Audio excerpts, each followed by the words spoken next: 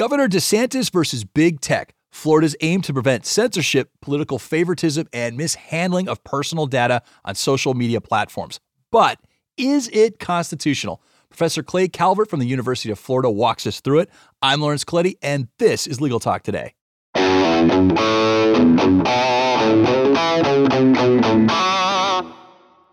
All right, welcome back, listeners. So glad you're here. We've been putting this episode together for a while, but I think it's a topic that's of great importance for our cultural notions of free speech. But before we start getting into all of this, we need to thank our wonderful sponsor, because no Buck Rogers. We want to thank our sponsor, Noda. Noda is powered by M&T Bank because you went to law school to be a lawyer, not an accountant. How true. How true.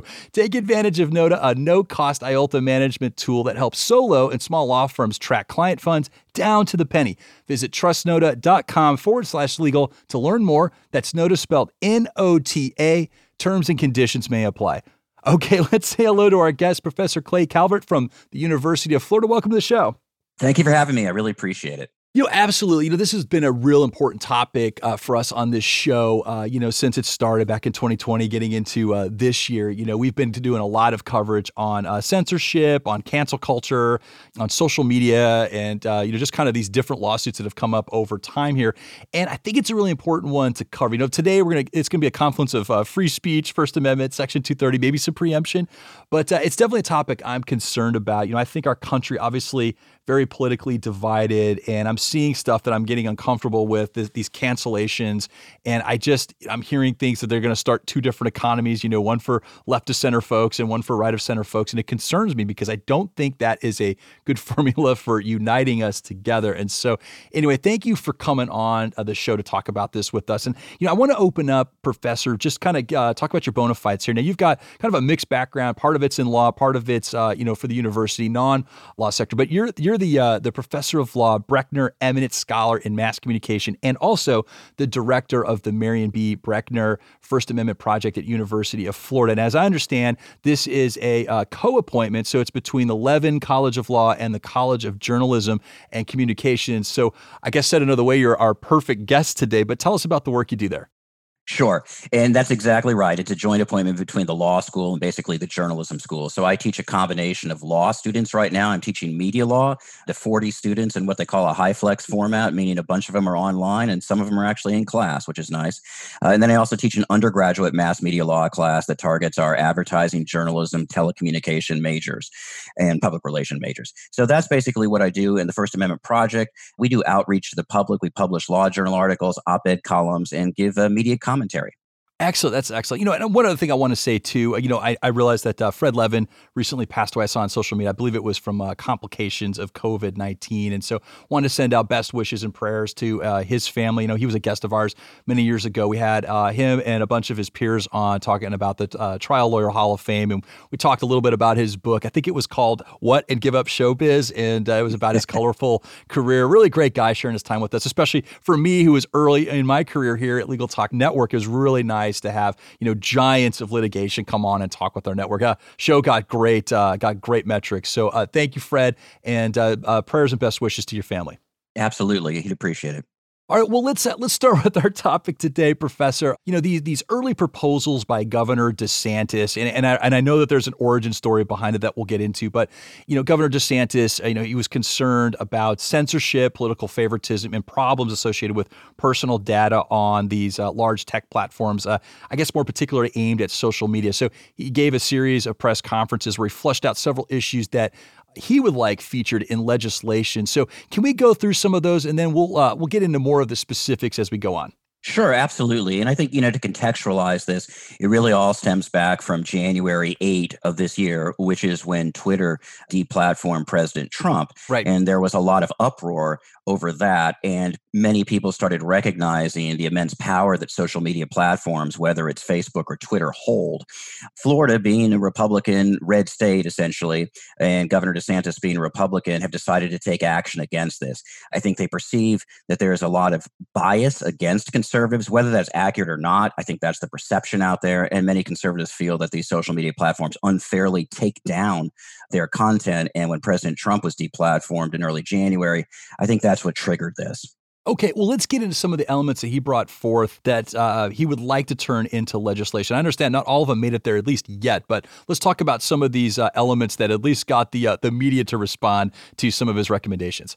Sure, and you're absolutely correct. Some of them not made it in yet, but I think the biggest controversial one is a provision that would essentially prohibit the deplatforming of political candidates seeking office here in the state of Florida, and then upon a penalty of $100,000 a day. This is, again, has not made it into legislation yet, but $100,000 a day penalty for those social media platforms that do deplatform a candidate for public office here in the state of Florida. And I think that's obviously the most controversial one, because it essentially, you're telling a social media platform, you have to allow someone to speak. You cannot use your terms of service and remove them, as Twitter did with President Trump. Yeah, and to understand there were some in-kind contributions requirements there. So if the algorithms can be shown to favor one political party versus another, there was some daily fines associated with that. Yeah, that would be another situation too. And so a lot of it does with the tracking, of they're going to be trying to monitor the sites much more closely. So that clearly is one of the major issues that we would have here. I think on the deplatforming part by itself, it really raises an interesting First Amendment question about a right not to speak. We know the First Amendment protects a right to speak, but the Supreme Court has also made it clear, obviously, it protects a right not to be compelled to speak. And so essentially by requiring platforms not to take somebody down, essentially, that raises that First Amendment right not to speak. Can Twitter say, hey, we engage in the speech business? That's how the First Amendment comes into play. And we would like essentially not to convey this person's speech. That's going to be a great, if this ever becomes law, that'll be a fascinating argument, I think. Yeah, no, that was the one when I heard those remarks and read about those remarks online. That was the one I was like, yeah, that's going to have the most difficulty, because essentially you're saying to a platform, if you don't want to do business with this person, now you have to. Exactly right. I mean, that's exactly right. You have to deal with this person, and these, as you know, that type of law, because it raises a First Amendment based question based upon the content. You're taking down someone because you don't like their content, and now you have to leave up their content. That would trigger what we call strict scrutiny. That would be a very high standard for the state of Florida to meet. They'd have to prove a compelling interest, an interest of the highest order, and show that there are no other ways to prove that interest. And we can speculate what that interest would be, and that would simply be that the public has a right to hear the viewpoints of all candidates for public office. And that sounds legitimate. Is it a compelling interest? That's one matter. And is there another way that we could expose the public to the viewpoints to someone who may be deplatformed? Is there an alternative of serving that interest? Okay, now you're opening the door to Section 230, but I do want to just quickly touch upon some of the data control and transparency requirements that Governor DeSantis was talking about. I mean, absolutely. So a couple of the things would be one of the issues is if you are on this, if you are a member of one of these platforms, there's a lot of disclosure requirements and opt-out provisions. And I think that's something that we actually just saw come into play this week with House Bill 969. Basically, it's all about data privacy and protection. And to some extent, it tracks California Consumer Protection Act that was adopted in 2018 and went into effect in 2020. It would give consumers the ability to know, essentially, what material is being collected from them. They could make requests. Actually, I think it's every 2 years. They could say, okay, tell me what information you have about me. They would have opt-out provisions. And there would also be requirements of having links on all the sites. So if you think about some of the European regulations that we see with the General Data Protection Regulation, and again, California adopted something very similar to this. This, I think, is a little bit less controversial because it's much more in the way of disclosure to consumers and gives them the ability to opt out if they don't want to have their data collected. So I think that's kind of less controversial and is tracking a lot of what California has already tried to do. And they have a draft of that'll be considered in this legislative session in the Florida House of Representatives, correct? Yes, that's correct. Yes, that's correct. And so they're dubbing it Transparency and Technology Act. And I'm looking at one of the documents right now from the House of the Majority Leader in the Florida House of Representatives. And it's framed like this on the document that they've sent out. We cannot allow big tech companies to operate in darkness while manipulating social media, a kind of 21st century public square. And these days, anytime you see big modifying something like big pharma or big ag, somebody's in trouble, right? I mean, that's just the framing of that issue. And so part of that language, as this has been framed, is it's discussing the internet social media platforms as, quote, a kind of 21st century public square. And I think that's important, and courts have addressed that in really two contexts. And one was the Knight First Amendment Institute's case against Donald Trump when he blocked people on Twitter. And the Second Circuit Court of Appeals in New York ruled for the Knight First Amendment project there and against Trump, and said essentially that the interactive space on Trump's Twitter account, the interactive space on the Twitter account being where you can reply and comment and, hit like and all that, was the equivalent of a public forum. He had opened it up as a public forum because he was using it for governmental policies. And we know, obviously, in First Amendment jurisprudence, that the government cannot engage in viewpoint-based discrimination. And essentially, that's what Trump was doing. He was only blocking those or banning those from his personal account at Real Donald Trump, those who didn't like him. So he would allow everybody else who liked him. And that's the essence of viewpoint-based discrimination. Another important case here was back in 2017, a case called Packingham versus North Carolina, which involved a registered sex offender and his access to social media. And North Carolina adopted a statute that banned registered sex offenders from accessing social media accounts. Obviously, it was very well intended, designed to prevent those registered sex offenders from, reaching minors online and engaging in nefarious acts there. But the Supreme Court struck it down as far too broad, and Justice Kennedy wrote in kind of this glorious dicta about extolling the virtues of cyberspace and the internet. And he said it is the modern day square, the modern day public square. So the amazing thing is here, the Supreme Court and Justice Kennedy in 2017 in the Packingham case has actually laid the groundwork for what Florida is trying to do here in terms of equating social media platforms with a modern day public square. The pivotal difference, of course, is that when you think of public squares like public parks and public sidewalks and public streets, those are owned by the government. And when we're talking about social media platforms, of course, those are private entities. So that's the major difference. But yes, it's a great strategic move on the part of Florida to try to equate these, because there is background in both the Trump Twitter case and the Packingham case for thinking about social media platforms as public squares today. It's interesting. I think further complicates that is that a lot of the communication lines, and it's how we're interacting with people today, especially during COVID-19, is virtually. But these communication lines have, at least at some point, have to go through publicly owned or publicly shared copper or airwaves, or somehow, get from point A to point B. And they pass through a lot of property that's kind of pseudo-owned by the city, pseudo-owned by the state. So, it becomes really interesting there, when you start talking about the public square. Well, it's going through a public apparatus to get to someone, a member of the public. So I think that could further complicate things. But I want to talk about a related issue before we get into Section 230, the fairness doctrine. I've been hearing about a lot of this because, the recent passing of Rush Limbaugh, there's been a lot of talk about the fairness doctrine from the FCC. And this was a doctrine back in the 80s that went by the wayside under the Reagan administration. But essentially what it did is, if you had a broadcast license and you were presenting a controversial topic, you were required to present both sides of the issue in an honest, equitable, and balanced way. And so obviously, right there, that's going to be a tough one to measure. But, and also the other fact is that there's maybe more than two sides of an issue that may come up on any given topic. But how is what Governor DeSantis suggesting in some of his public proclamations there any different than the fairness doctrine back from the 80s? Sure. I mean, you're raising a really good question. Yeah, and exactly as you said, the fairness doctrine told broadcasters, free over-the-air broadcasters, that they had to cover all public issues and had to cover them fairly, meaning, as you suggested, showing all sides. The difference here is the medium in question.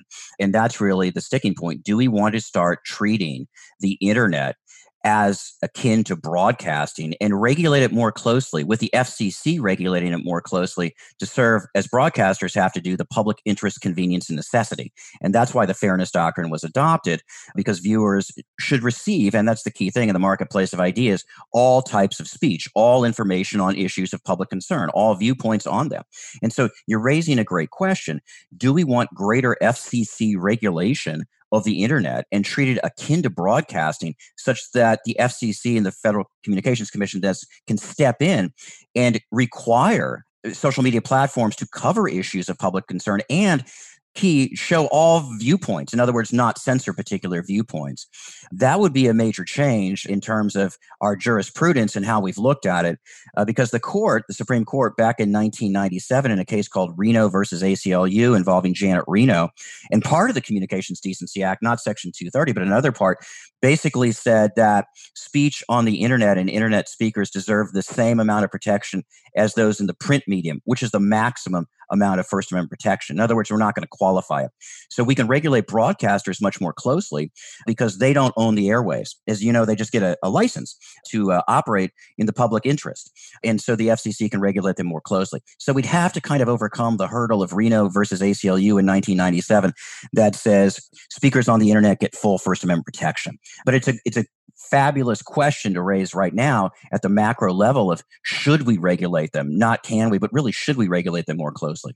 Well, and for what it's worth, this podcaster would prefer that the FCC not apply any more regulation to the podcast industry. So obviously self-serving, but yeah. Oh, I get it. So, well, let's transition over to Section 230. So this is one that came up quite frequently when I was reading all these different articles, kind of taking different sides and bends to some of Governor DeSantis's wish list for legislation in Florida. Section 230 was brought up, and so I'm just going to do a brief flyby of this for our listeners that are a little less familiar with Section 230, Professor. And so Section 230 is the reason we have the internet. It's the reason we have social media. It's the reason we have websites and blogs, and we can publicly put up our opinions. And the reason for that is that the companies that support that, the infrastructure, the hardware, the software that hosts your website, that connects you to the internet, they are not held liable if you do something defamatory against somebody else. And that's because of Section 230. So Section 230, protects companies like Amazon Web Services. It protects, your internet service provider, whether you're using a Spectrum or Comcast or whatever it is that you use. It protects them from things that you say. And so if you post something up there, they're not going to get sued for it, essentially. Now, it has some carve-outs for it. And so to the degree one of those platforms takes an editorial role and acts more like the New York Times or the New York Post, then they start opening themselves up for lawsuits if they say something defamatory. But it's got this little carve-out section that allows, like Amazon Web Services or your web server to police some of the content if they don't want pornography on there. And there's kind of a limited category of things under Section 230, something filthy, something obscene, something lewd, something that's objectionable. They can censor that a little bit, not censor so much, but remove it. That's where the fight is. And so let's talk about Section 230 in terms of state, Professor. Florida wants to put more bite into something like Section 230. So let's say Governor DeSantis says, we like Section 230, but we want to put some sharper teeth on it. You can also not discriminate against political parties. Can they do that, or are they preempted by federal law? Well, Section 230 is a federal statute. So correct. What he would do would be independent of that. And then exactly right, the question of federal preemption, does the federal statute preempt the field in that? And part of it too, I think, comes in, do we want this patchwork quilt across the United States of all states trying to regulate social media platforms in different fashion? Or do we want a more unified approach that would be obviously the federal government and Congress issuing a statute? I think that's probably the preferred way. Otherwise, we would get into the situation where I think of car regulations for fuel efficiency, and California has the most stringent one, so everybody follows California. Do we want that with the state systems here where Florida says, okay, we want more teeth into Section 230, and you cannot deplatform someone because of their viewpoint? Do we want all states to do that? I think it's probably better left at the federal level, but the preemption question is clear there. And that would be something that the courts would obviously have to sort out in that situation. Section 230 is really under fire, though, as you know, in a lot of different quarters today. I think both from the right and left, it is exactly what allowed the internet to grow and to flourish. And I think from the left, Section 230 is sometimes under attack because they don't see social media platforms doing enough to take down disinformation, things that may have influenced the election in 2016, for instance, that they find false speech. And on the other hand, conservatives believe that social media platforms are unfairly taking down their content. We've seen carve-outs now starting to come down from Section 230 recently with sex trafficking. That was the FOSTA legislation that passed a couple years ago that Trump signed into law, which does not give them immunity if they host third-party content that promotes sex trafficking. That was the basis for that one, or the impetus.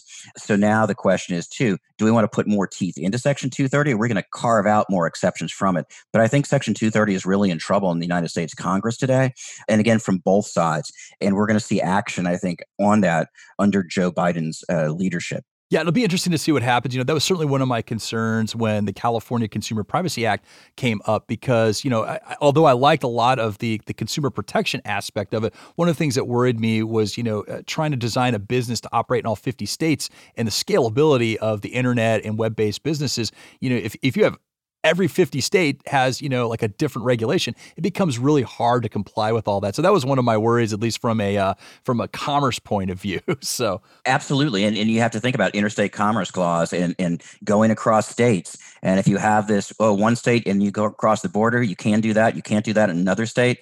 That's the patchwork quilt that would be really harmful, I think. So anything has to come, I think, at least in my view, the better approach is federal legislation.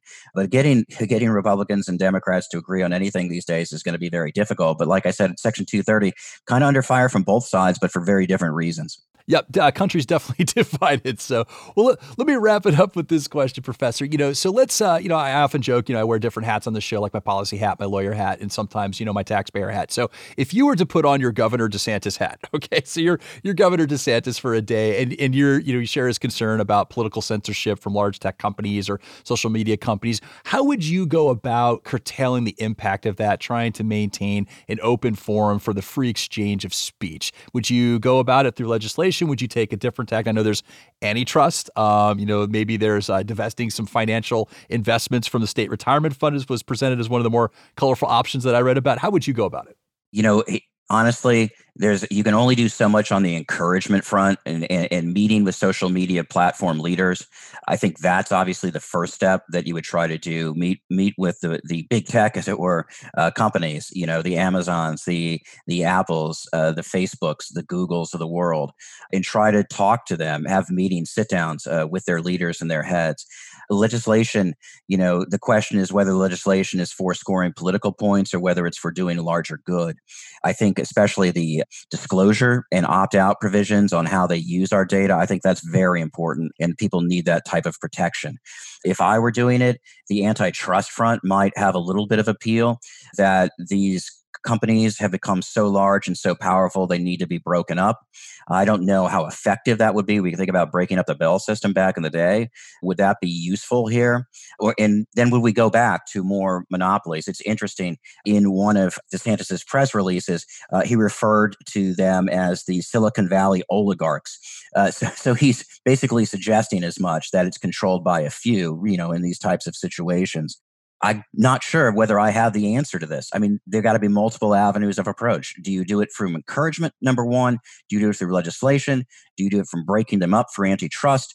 Or do we want to go in and have the FCC start treating them more vigorously, as was suggested earlier, akin to broadcasters, and mandate that they serve the public interest?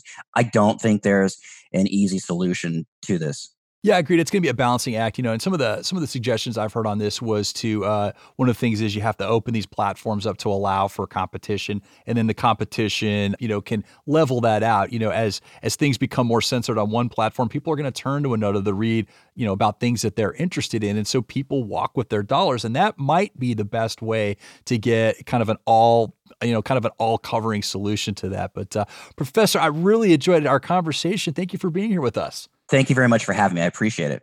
And thank you, listeners, for tuning in. Without you, there's no show, and that's no fun. Also, once again, thank you to Nota, our sponsor, for making this program possible. You can find them at trustnota.com/legal. That's Nota, spelled Nota. And lastly, but never leastly, want to thank our team, producer Molly McDonough, and our LTN crew for keeping it groovy. Thank you so much. This has been Legal Talk Today. I'm Lawrence Coletti. Have a great day, everybody.